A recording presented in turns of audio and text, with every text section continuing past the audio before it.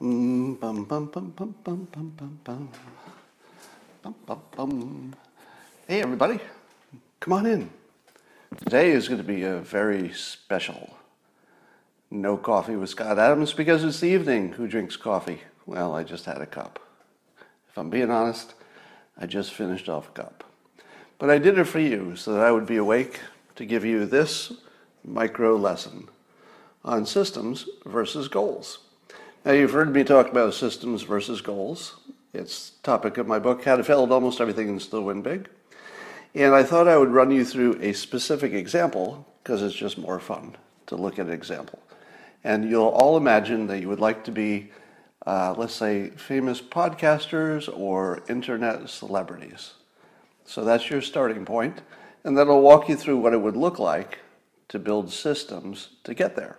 Okay? So we'll start with a little background. Number one, if you want to be a creative person, where are you going to do it? So you want to find the place that there's the most energy. So the first part of your system is you say, I would like to be a creative person and make stuff, whatever it is. Could be music, cartoon, art, writing, whatever it is. And you want to put it on the internet and you want to make money. So you want to go where there's the most energy and the most future.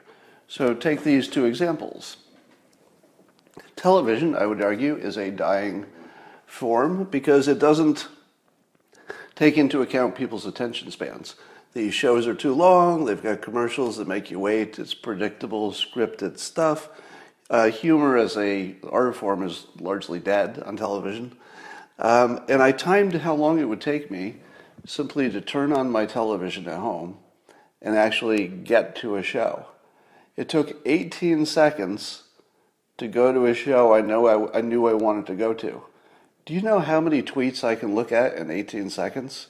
So people's worldview is compressing and compressing. So you have to understand the big trend before you can decide where to go. Then once you're there, I'll tell you how to build the systems, right? So this is just picking the field you want to play in at this point. And then, of course, you can only watch television on certain devices, and they have all kinds of limitations. But take the internet. Let's say you're on YouTube or some other place on the internet. Everything's faster, there's shorter content. It's free-ish, depending on what kind of content you're looking at. It's more unpredictable because there's more of it. So it's short, it's far more variety, it's almost infinite. You can get a quick hit. And here's the other thing. Remember I've taught you that if you put any kind of a penalty or friction on anything, that eventually the person will do less of it.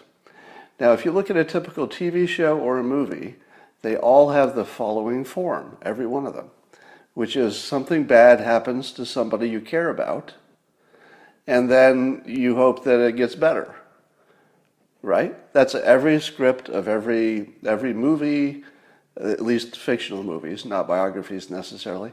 But if every fictional movie, something bad happens to people that they tell you to care about, and then you just hope it gets better. And if it does, it's a good movie, I guess. Compare that to spending 10 minutes on YouTube. If you're picking your own short themes, you might look at a TED Talk, you might look at a humorist or something, but you're never going to pick anything that makes you sad. I mean, not intentionally. So if you go to the internet, you're giving yourself one little dopamine hit after another, and they're really quick. It's like, oh, and you get no sadness. If you turn on a regular television and watch a regular TV show or a regular movie, it's packed with sadness by design. And then you're influenced by that. That gets in your head, and even though you say to yourself, well, I'm just watching. I'm not in that movie. It's not affecting me. But it does, because humans are pattern copying machines. And if you watch sad things, you will get sad. So all of this put together tells you that you can be pretty sure that television is the past, the internet is the future. So let's just say we've figured out what our domain is. And the domain is going to be the internet, and you're going to create something. You don't know what it is. Is it going to be a podcast? Is it going to be some kind of a show? What is it? And let me give you one sort of example potential career path. Now, let me say in advance that there would be presumably a million different variations of this. But if you get the basic idea, then all the variations make sense. So let's just stick with the basics. All right. Let's say you want to achieve what I call boss diversification. The idea is that you don't want one boss to rule your life, but rather you want to have lots of bosses. So you want to have lots of clients. You want to have lots of customers. You want to have an audience. Because then a lot of your bosses, your customers, could fire you on any given day, and you still have plenty of bosses, plenty of customers. But if you only have one boss, and that boss is a tyrant, and sometimes even if they're not, it just makes your life that much harder. So if you want something like freedom, use the math of diversification to give yourself lots of bosses. And that's what being a creative person can do if you get the path right. Here's what a reasonable looking path would look like. You would put together more than one talent so that you have something special. I talk about this as the talent stack system, basically. And if you look at me, for example, I do the podcasting stuff, meaning that I can talk on camera. So I have the skill to be able to do what I'm doing exactly now, which is talking. And you can understand me and I can put sentences together. But I also talk about persuasion, and I've got some background in humor. So I've got a few different things that I can put together that when you listen to me, if I do it right, you say to yourself, I don't think I could get exactly that anywhere else. So it's not that my individual skills that I bring to this are special, because none of them are. There's not one that's really special. But the combination, you would have to admit, you just don't see very often. So it's the combination that can make you special and valuable in the market. So figure out what your expertise is. Do you have a good voice? Do you have a sense of humor? You can figure it out. Just figure out what it is that makes you special. That's your talent stack. One way to start would be a blog, because there's no friction to starting a blog. Anybody can write a blog. So let's say the first thing you want to do is just write a bunch of blog posts. That assumes you want to be a writer. But if you want to be any other kind of an artist, you could put it on a blog format. Once you've got a little body of work, then you can start your Twitter account. I use Twitter as the best example of this. And then start promoting yourself. You might go into conversations in which you've written something that's relevant. You go into that conversation and say, yeah, I wrote something about that in the comments. If it's a tweet that's getting a lot of attention, and your addition of a comment of something to read that's right on point could get you some new followers. So you use Twitter wisely by adding value. The way that you get followers is by giving them more than they're giving you. That's the whole thing, right? If on Twitter you're giving your followers more than they're getting, they'll follow you. That's all it is. So if you're wisely retweeting, you're a good curator of stuff, or you're wisely inserting your own comment and links to things, people will say, I want more of that. I get smarter when you're interacting. So you build up a little audience here, and then maybe you say, let me try it on video. So you take it to Periscope, and you say, it's a real easy technology. Literally, all you have to do is sort of turn it on and aim the device at yourself and put it in a title, and you're live streaming, just what I'm doing now. Now, you can't make much money on Periscope. Some of you are nice enough to do the super hard thing, which is like tipping. But Periscope is not really designed for creators to get rich. It's just easy to get in. It's got some special, I'd say, more personal quality to it. It's simpler. It has a lot of advantages over YouTube. But there is one thing that YouTube can do better, which is monetization. So if you get a little audience on Periscope, and by the way, you can see what I'm doing here, is that each level that you do something well, you try to get attention to bring you to the next level and bring up your visibility. So you might want to jump from Periscope to YouTube. You could still do both of them. You don't abandon any of these things. You're still doing them. You're just extending your reach. Now, if you have boring content, and I'm saying that humorously, boring meaning, kid videos, funny stuff, family generic things, nobody getting in trouble, some basic information, a TED Talk, those things are not boring. So I'm just being humorous here. I'm saying things that advertisers are not afraid of. So I only mean it boring in the sense that it's not provocative. So most people think, and I used to think this, that Google and YouTube were suppressing conservatives only, but it turns out that their advertising model makes them demonetize pretty much anybody who's provocative, whether you're on the left or the right.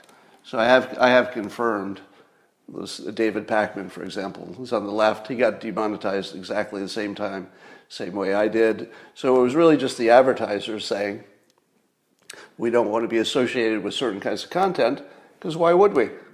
If you were an advertiser and you could be associated with something where there might be cursing or something where there won't be, if you had a choice, you'll take the one where there's no cursing.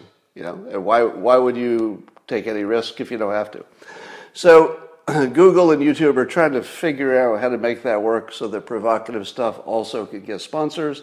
Apparently they don't quite have the system to do that yet, but I would imagine it'll get there. However, in the long run, provocative people can't really get monetized to any good degree on YouTube. So that's what the Locals platform will do for you, and that's why I've moved my more provocative, non-Dilbert stuff over there. So everything that you see in the other platforms, which I'll maintain, so I'll still be doing, all the same things, but there'll be some extra stuff behind the subscriber wall, because it's the only way to get monetized if you're not in the boring subset. And again, boring just means not provocative. So yeah, Dave Rubin, somebody said in the comments, Dave Rubin is the original founder of the Locals thing. And I just got on it. I got to tell you that it's way better than I thought it would be, because it fills in this whole category that didn't exist. And I didn't really think there was a category that didn't exist. But the category that didn't exist is this. A creator who can control their space and sort of do whatever they want. And nobody can tell me not to do it. I'm not doing anything that's horrible, but I can be as provocative as I want within the bounds of what I know my subscribers would want to see. So it just fills in that whole gap. So you might be able to hear my dog going crazy, which means I'm going to make this kind of short because I have to attend to that. She was at the veterinarian yesterday, and she doesn't like to be in not the same room with me, and I can't let her upstairs. It's a long story, but she'll be fine. So yeah, she'll be fine. I just have to keep her not running around, and she doesn't like that at all. So there's a little bit of work to do there. So this is an example of using systems to sort of build a system for each phase of this as you go. You can see that each phase had its own system. If you were to generalize this to writing, there's a book called On Writing by Stephen King. It's really hard to do this when your dog is screaming in pain downstairs. It's not pain, she's just mad because I'm over here. What Stephen King suggested is that you find whatever is the lowest level of writing that you can do that somebody will read. So again, you might write a blog, might write some blog posts and then take them into the local publication and say, hey, samples of my writing. If they like them, they might say, oh, we'll run you in the local paper. And you just keep writing and building your resume up one level at a time until you get that big book deal. So it's always the same. Your system is start small, build a body of work, and then try to get attention at the next level, etc. All right, I'm going to go take care of my dog. I hope that was useful, and expect to see some of you as internet stars really soon.